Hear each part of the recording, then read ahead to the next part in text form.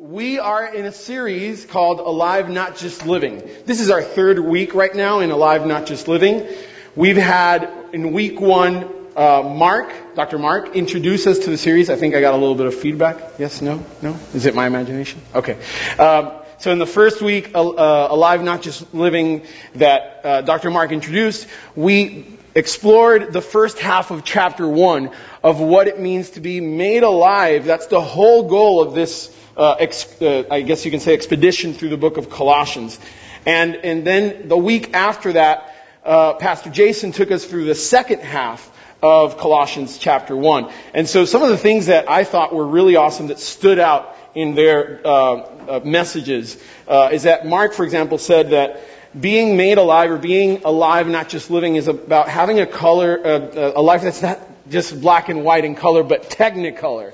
I love that because it's a life that's not just going through the motions. It's a life that's much more than, I see. Thank you, Jason. Pastor Jason gave me the motion there. Yes, the mic.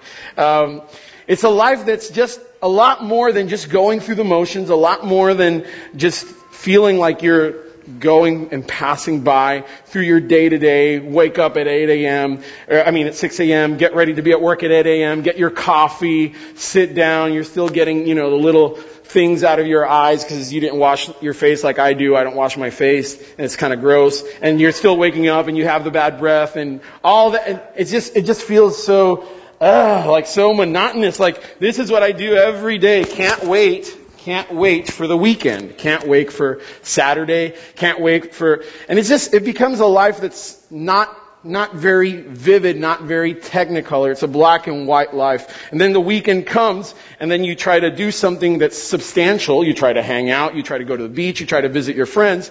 And if that one element that makes you alive is missing, then you just realize, I wasted my weekend. Something feels like it's already Sunday and I didn't use it. Or I used it, but it just didn't feel like I got something meaningful out of it. And so Pastor Jason said that when we live that type of life, we're always living in a moment that's waiting for a better moment. And so what do? We postpone that better moment to the weekend. And then the weekend, maybe we say, I didn't do exactly what I wanted to do. You know what? When I get a vacation from work, you know what? When the semester's over, if I'm a student, you know what? And it keeps displacing that better moment. But we are challenged by Paul to live in the right now moment, as Pastor Jason said. So what does that mean? Why are we saying the phrase alive? Today we get to see the specific usage of the word alive by Paul in the second chapter of Colossians. So, just to give you a bit of background on why Colossians was written, here's a church that Paul is writing to, and by the way, I'm talking about Paul, the author of half of the New Testament or more, who's been writing letters to churches. And here's the deal. There's false teachings that are circling and preying around this church, okay? False teachings. And these false teachings, there's a lot of debate of what exactly they entailed. The details might not all be there, but there is a very strong consensus among theologians about what that was. And here's the deal. You had a church made up of two groups of people.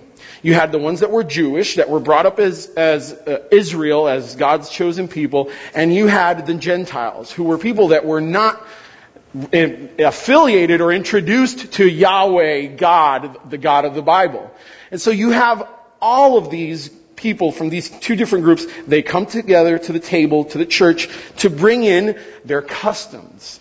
Okay? So here comes group A, and they're like, all right, I got this certain things that I practice as part of my going to seek out God. And you guys, the Jewish people, you call it pagan, but this is just more spiritual. And then come the Jewish people, and they're like, no, we're God's chosen people. We know what to bring to the table to make ourselves more religious. We know what we have to do.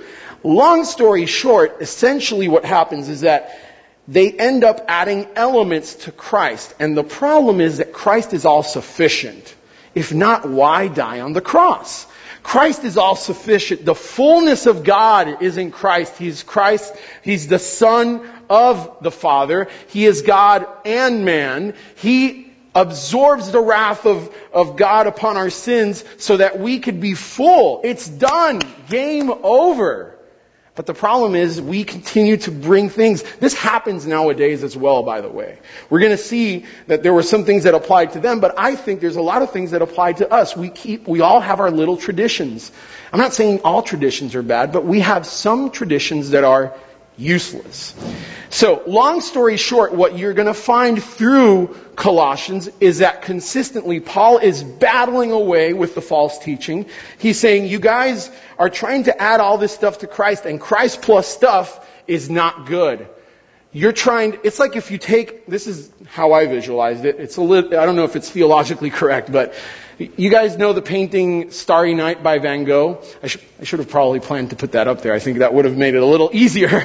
But imagine a masterpiece of a painting. And it's just a masterpiece, right? You can't really add something to it. And someone says, let me take my paintbrush and let me add to it. Right here. This makes it more colorful. I like this color more. That's what we do when we bring our useless traditions to the sufficiency of Christ. You're painting on a masterpiece. I mean, it's ridiculous when you think about it that way. And so he says, okay, you guys got this wrong. Here's who Christ is. Pastor Jason walked us through that last week. He says, this is who Christ is. You guys need to understand the supremacy of Christ. Christ is the fullness of God in man. Here he is. This is all that he is. Now, let's see who we are because of him. So let me recap that again. He says, here's Christ. Here's the supremacy of Christ. Here's how glorious Christ is. And now, because he's in us, and Paul says consistently, we are in him. Because he's in us, that changes who we are. That's his weapon, his main battle to destroy the false teachings. Why are you guys trying to add all this stuff when he is all sufficient? He's a masterpiece. You're just trying to add brushstrokes to a masterpiece. Imagine, again, Van Gogh, Picasso. These guys they're faulty. They're not perfect. They have their version of masterpieces. We're talking about Jesus, God. That's a masterpiece. There's nothing you can do. No opinion counts there. There's nothing you can do to add to that. So that's over and over again what you'll see. And that's why in Colossians 2, we're going to see a summary of what Mark and what Jason both talked about. The worry that Paul has for people letting in teachings that don't belong into the Christ-centered theology, and what that entails. What does that make us look like from now on? How do we continue to live? So what I want us to do now is go and read all of the 15 verses that we're supposed to study today. And these are verses 1 through 15 in chapter 2. So again, Colossians 2, verses 1 through 15. We're going to read them all, but then we're going to go in slowly and try to see what it is that Paul is saying. Okay, we're going to see all his little points. So I'm going to go ahead and start there. Colossians chapter 2, verses 1 through 15. For I want you to know how great a struggle I have for you and for those at Laodicea. That's how I say it in Spanish. How do you say it in English? Laodicea, there it is. Thank you. And Laodicea, and for all who have not seen me face to face, that their hearts may be encouraged. Some translations say hearts may be strengthened. Being knit together in love to reach all the riches of full assurance. That's key there. You want to make sure you underline that. Full assurance of understanding and knowledge of God's mystery, which is Christ. He's the mystery revealed, by the way.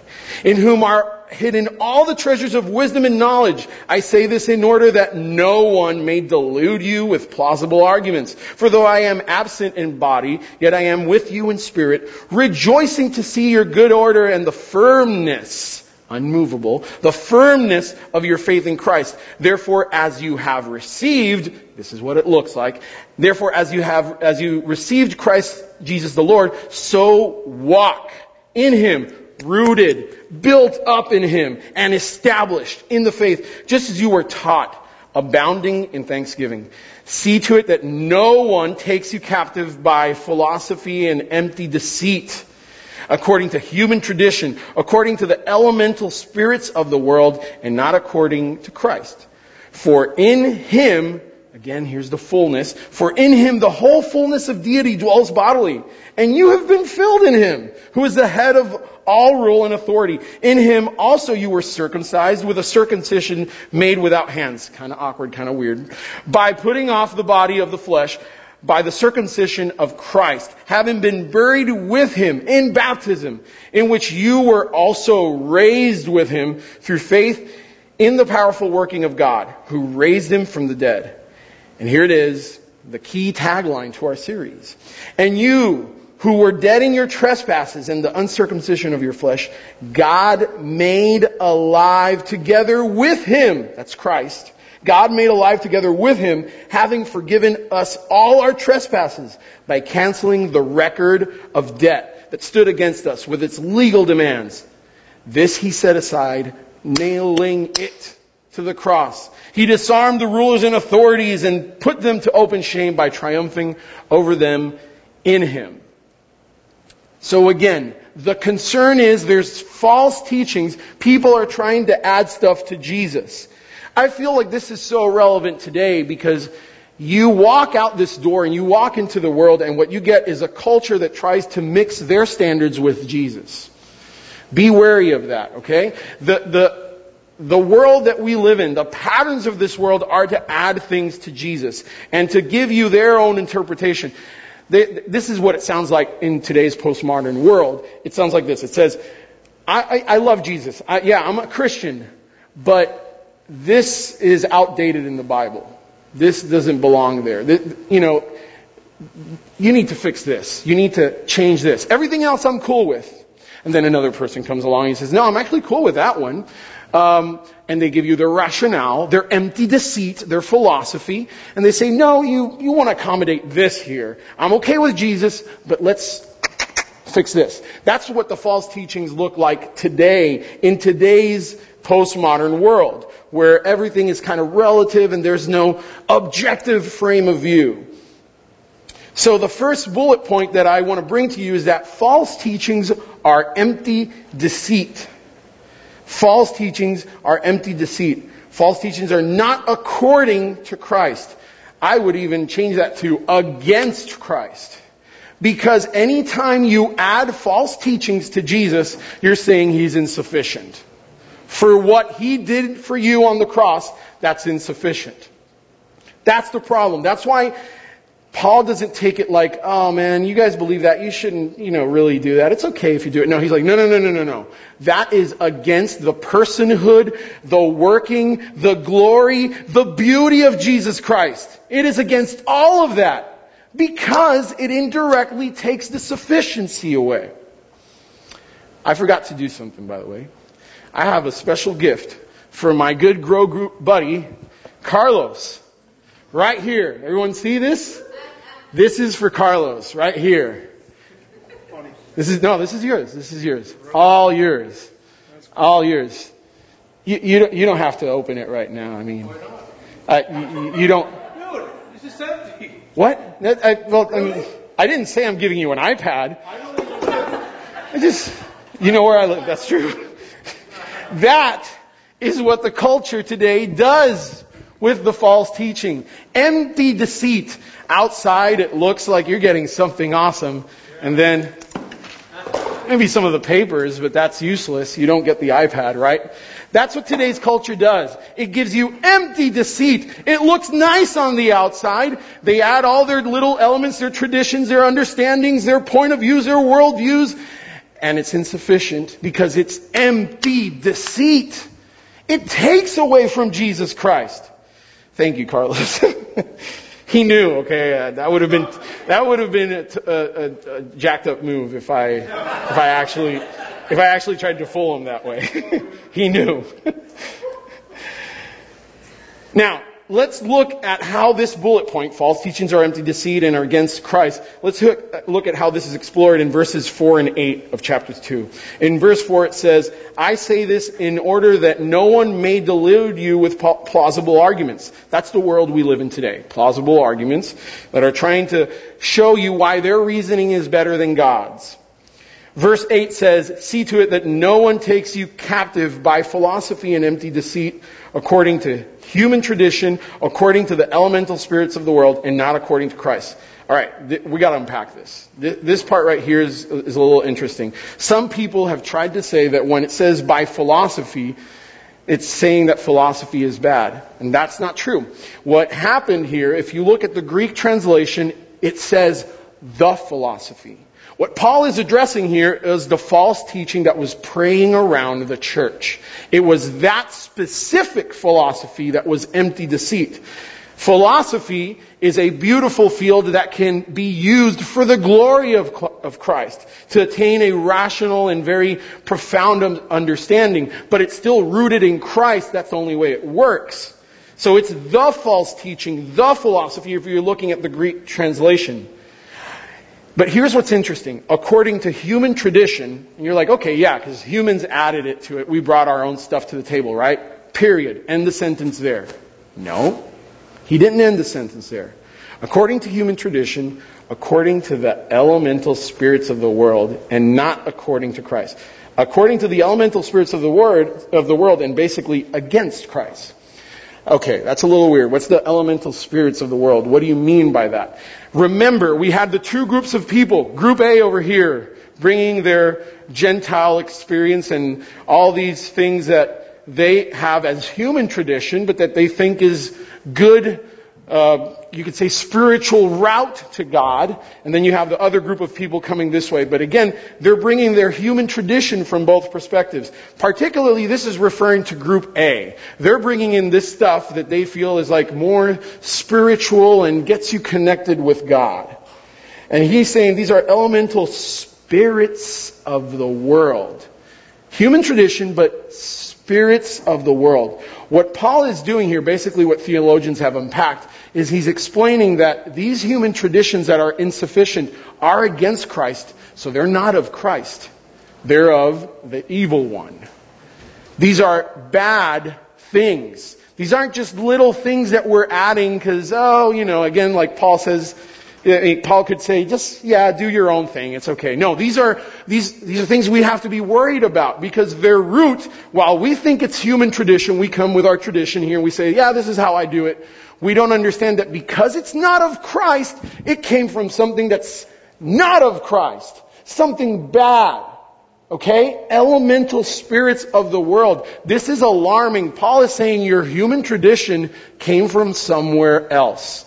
Not of Christ. Not according to Christ. This is alarming. If you've read Paul in other letters, he's used this phrasing a little bit before. You go to Galatians and he says something along the lines of how can you be conformed with the weak and worthless elementary principles of the world. That's what he says in Galatians. And then right after that he says you observe days, months, and seasons and years. That's what he says. And it's good to connect it with that because as Jeff will unpack next week, right after the verses we're reading, Paul starts talking about the same thing. He starts saying, let no one judge you according to days. Okay? So there is a very strong correlation there about the elemental spirits of the world, or in Galatians, elementary principles of the world. He calls them weak and worthless. So again, useless traditions because they're not of Christ. So either you are in team Christ or you're in team not Christ. Okay? There's no middle ground. There's no lukewarm. This is either of Christ or not of Christ. I'm # team Christ. That was lame. Sorry. That's what happens when you improvise and don't go according to plan. So my students have seen me do this in class. It's not cool. So the whole point that he's trying to make is that man-made religion, man-made tradition is not of Christ. It is against Christ. And that's why a lot of the ritualistic stuff just feels You talk to people outside that are missing out on Christianity, they think that's the main deal, and it's not. They're thinking, you got to do this, and you got to do... I grew up in that environment. I grew up doing rituals. rituals to earn God's favor, and they're insufficient. God makes me sufficient, and out comes love. Fruit of love, joy, patience, kindness, faithfulness, gentleness, self-control, the fruits of the Spirit. That's what comes out naturally. I don't try to do rituals to approach God. On the contrary, as Brian was saying when he was talking about the Holy Spirit gives me those fruits. They're a natural outpour. They're not religion. Religion feels religious. It's kind of a weird phrase to say, but you get what I mean. Especially if you were exposed to the environments that I was exposed to. Religion feels religious. That's why a lot of people say Christ is a religion. Well, I don't like using that word. I understand what they mean because it's based on a deity. It's based on God. But it's said, every religion that talks about favor of God is saying, earn your way to God. And we're saying, we know we can't earn your way to God. Let Him earn it. And now you start changing as a natural process. You're made alive. You're a new creation. An outpour. Because inside your circuitry has changed. Who you were has been rewired all over the place because of what you've allowed God to do in your life. Jesus Christ is the map to the treasures of wisdom and knowledge of God. These treasures are the weapon against false teachings. This is how you protect yourself from false teachings. The scripture that we're reading here is those verses between 2 and 10. That their hearts may be encouraged, being knit together in love, to reach all the riches of full assurance, there it is again, of understanding and knowledge of God's mystery, which is Christ, in whom are hidden all the treasures of wisdom and knowledge. See, here's the problem. The whole point was that they were trying to say, these false teachings, that you got Jesus, but that's not enough. So let's add to it. There's knowledge and mystery and wonder and magic of God that you haven't discovered. So Jesus is good, but now let's add all this stuff to get a more profound knowledge, wisdom, understanding of God. And Paul is saying, no, Christ is that revelation. He's the mystery revealed. You want to get into God. You want to experience God. You want to know who God is. You want to know the wisdom and knowledge of God. It's Christ. He did it. There's nothing more beautiful than that message. That's why the gospel is called the good news. A little later in those verses, that's why he says, therefore, as you received Christ the Lord, so walk in Him, rooted, built up in Him, and established in the faith, just as you were taught, abounding in thanksgiving. See to it that no one takes you captive by philosophy and what we've read. The last verses there, at the end of verses 2 through 10, say, for in Him the whole fullness of deity dwells bodily, and you have been filled in Him who is the head of all rule and authority. Like we said before, why are you trying to add stuff to the masterpiece if He is the fullness of God? It's insulting. He is the masterpiece. He is the fullness of God. He embodies all of the knowledge and wisdom that you could gain ever about God. Don't paintbrush away a masterpiece. Don't try to add strokes to it. It's just not going to work. See, this is echoing what Dr. Mark talked about in his introductory remarks. In Colossians 1:10, when he was reading the first verses of Colossians 1, Colossians 1:10 says, so as to walk in a manner worthy of the Lord, fully pleasing to Him, bearing fruit in every good work, and increasing in the knowledge of God. May you be strengthening it with all power. It continues in verse 11. For all endurance, again, resistance to all other false teachings that could be added. This is a little diagram that I have. If we can pull that little diagram up. I did it on my iPad, so my handwriting isn't that great, but we can compare it. This is essentially what Paul is battling. False teachings in Colossians, to the church in Colossians, where Jesus plus useless traditions equals more knowledge and wisdom of God. A fuller knowledge and wisdom of God. Whereas the gospel of Jesus Christ says Jesus is the knowledge and the wisdom of God. There's nothing else to discover. You just haven't explored Jesus fully. Is He a part of your everyday walk? Are you talking to Him? Are you listening to Him? He's talking to you, man. He's talking to you. Are you listening? Are you plugging in? Not doing religious rituals. Don't try to be religious about it. Talk to Him. Like when I go to Berks and Bridge with Pastor Jason, we sit down and we talk. I don't try to make it like, oh, I have to talk to Pastor Jason. I want to talk with him. I want to spend time with my wife. I want to spend time with my friends. It's a natural outflow. Explore and absorb all that's available in the knowledge and wisdom of God, because that's what your heart truly wants. It doesn't want all the other stuff. That's what it really wants. Again, this false teaching basically creates a logical arrow that says being sufficiently good leads to good standing before God. If you were to draw a logical arrow, it says, if you're sufficiently good, then you're in right standing with God. And that is wrong. It's the other way around. God gives you right standing, and then you are made sufficiently good. Gospel. Beautiful news. This is the good news. In my last point, we finally get to the tagline of the series, alive, not just living. God has made us alive together with Christ. God has made us alive together with Christ. I feel like if you just said alive, it would still be pretty powerful. But this is saying alive together with Christ. There's a symbolic analogy there with the fact that He rose from the dead. God has made us alive together with Christ. We've been made alive to a new, glorified, resurrected life, in a sense. In the passages of Colossians 11 through 15 in chapter 2, it says, in Him also you were circumcised with a circumcision made without hands, by putting off the body of the flesh, by the circumcision of Christ, having been buried with Him in baptism, so that's the old life, in which you were also raised with Him through faith in the powerful working of God, who raised Him from the dead. And you who were dead in your trespasses, this is important to understand, made alive.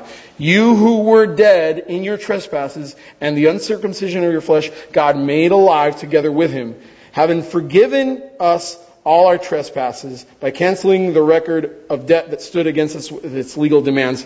I'll stop there before I continue with those verses. I want to make sure that we see that God made alive together with Him. There is a passage, I might have it out of order, James, in the back. I might have it out of order, but there's a passage in Paul's writings that echoes this. It is Ephesians 2, verses 4 to 5. Let's look for it. Let's see that made alive with Christ. In Ephesians verses 4 through 5 of chapter 2, it says, but God being rich in mercy, because of the great love with which He loved us, even when we were, look at that, dead in our trespasses, same phrase, dead in our trespasses, made alive together with Christ. The other one said together with Him, this one says together with Christ. So the same phrase precedes it, dead in our trespasses, now we're made alive together with Christ. I won't have time to go into it, but if you, in your notes, it says right there, Romans chapter 6, verses 3 through, I think it says 11. It should be through 14, so go ahead and add that. But Romans chapter 6, verses 3 through 14, basically it tells us the following. You are no longer a slave to sin, and you will not be dominated by sin. I'm paraphrasing. Now you can be obedient. Long story short, being made alive means that, yes, I threw away religion, but more importantly, now I can not sin. I can be obedient because of this empowerment that God gives me to live a new life. A life that when people see me walking by, they're like, who the heck is that? That's not who I knew. That's a new person. He's alive. Not just living. He's alive. It's a totally different person. And He's alive to a life of natural, outpouring, good, loving behavior, not out of religious need. It's the arrow in the other direction. When you're made alive, you're no longer a slave to sin, to fear, to religious rituals, to insufficiency. When you think you're insufficient, the grace of God says, my grace is sufficient to you. That's what made alive is. You throw away the feelings of fear and insufficiency. You throw away your chains to sin. You throw away religious rituals that mean nothing to God. You throw that all away because His grace is sufficient, and now He's empowered you to a supernatural, look new, look amazing, walk different from who you were before. This is a new person. You are alive, not just living. This person has fruits of the Spirit: love, kindness, joy, patience, kindness, gentleness, self-control. This is a new person. This isn't the person that can't control their addictions. This isn't the person that can't control their hate or their anger, or that can't control their lust, or can't control their envious thoughts. This is a person that supernaturally, not because of anything in me, now is empowered to no longer be a slave to sin.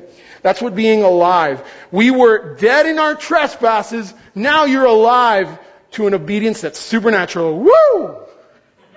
Supernatural obedience. This looks totally different. How did He do it? And I've said this before, but I lived this. 10 years of dealing with addictions that I've talked about before. I won't talk about now. That was already embarrassing enough.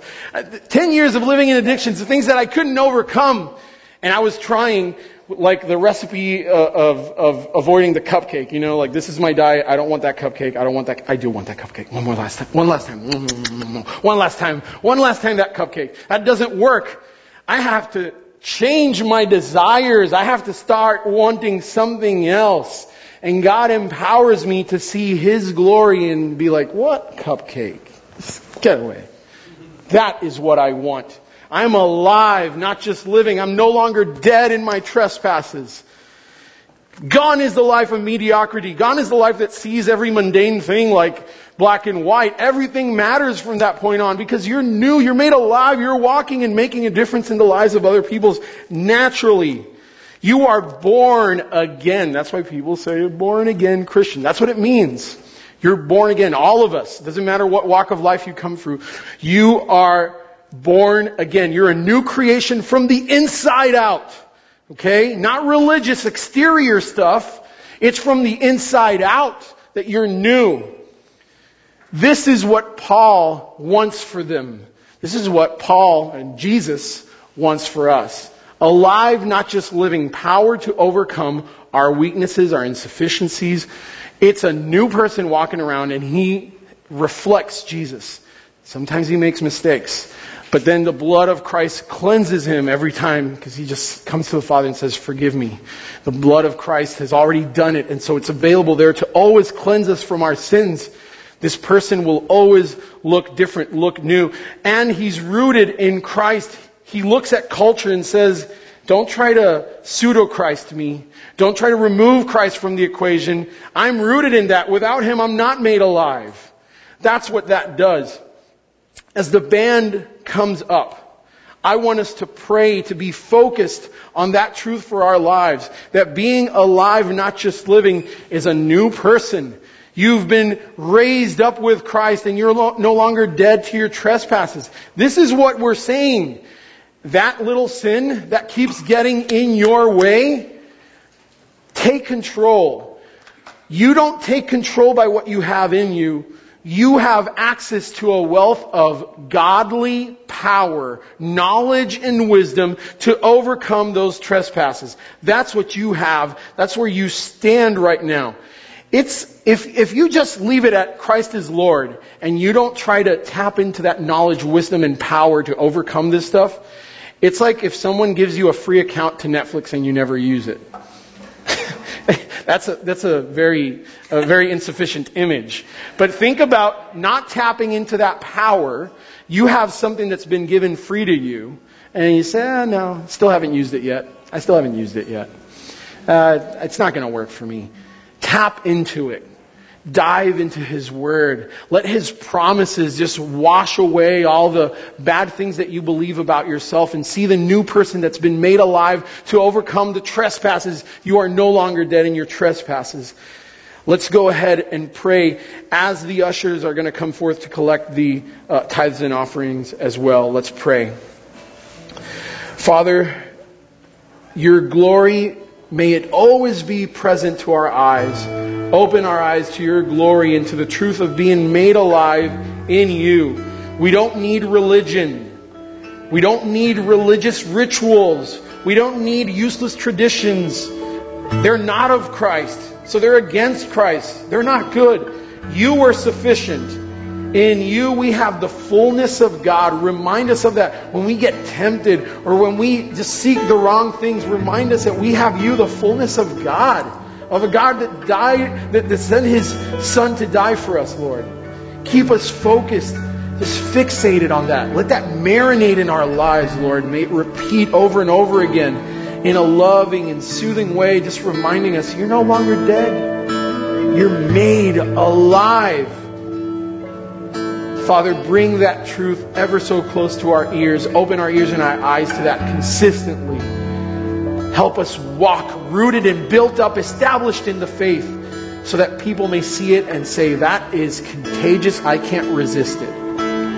As we bring our tithes and offerings to you, Lord, I pray that they may be multiplied, that our generosity may be multiplied, that if we think we don't have enough, we just give what we have and it's multiplied to bless the world around us, the city of Redlands and beyond. We pray all of this in the name of Jesus Christ. Amen.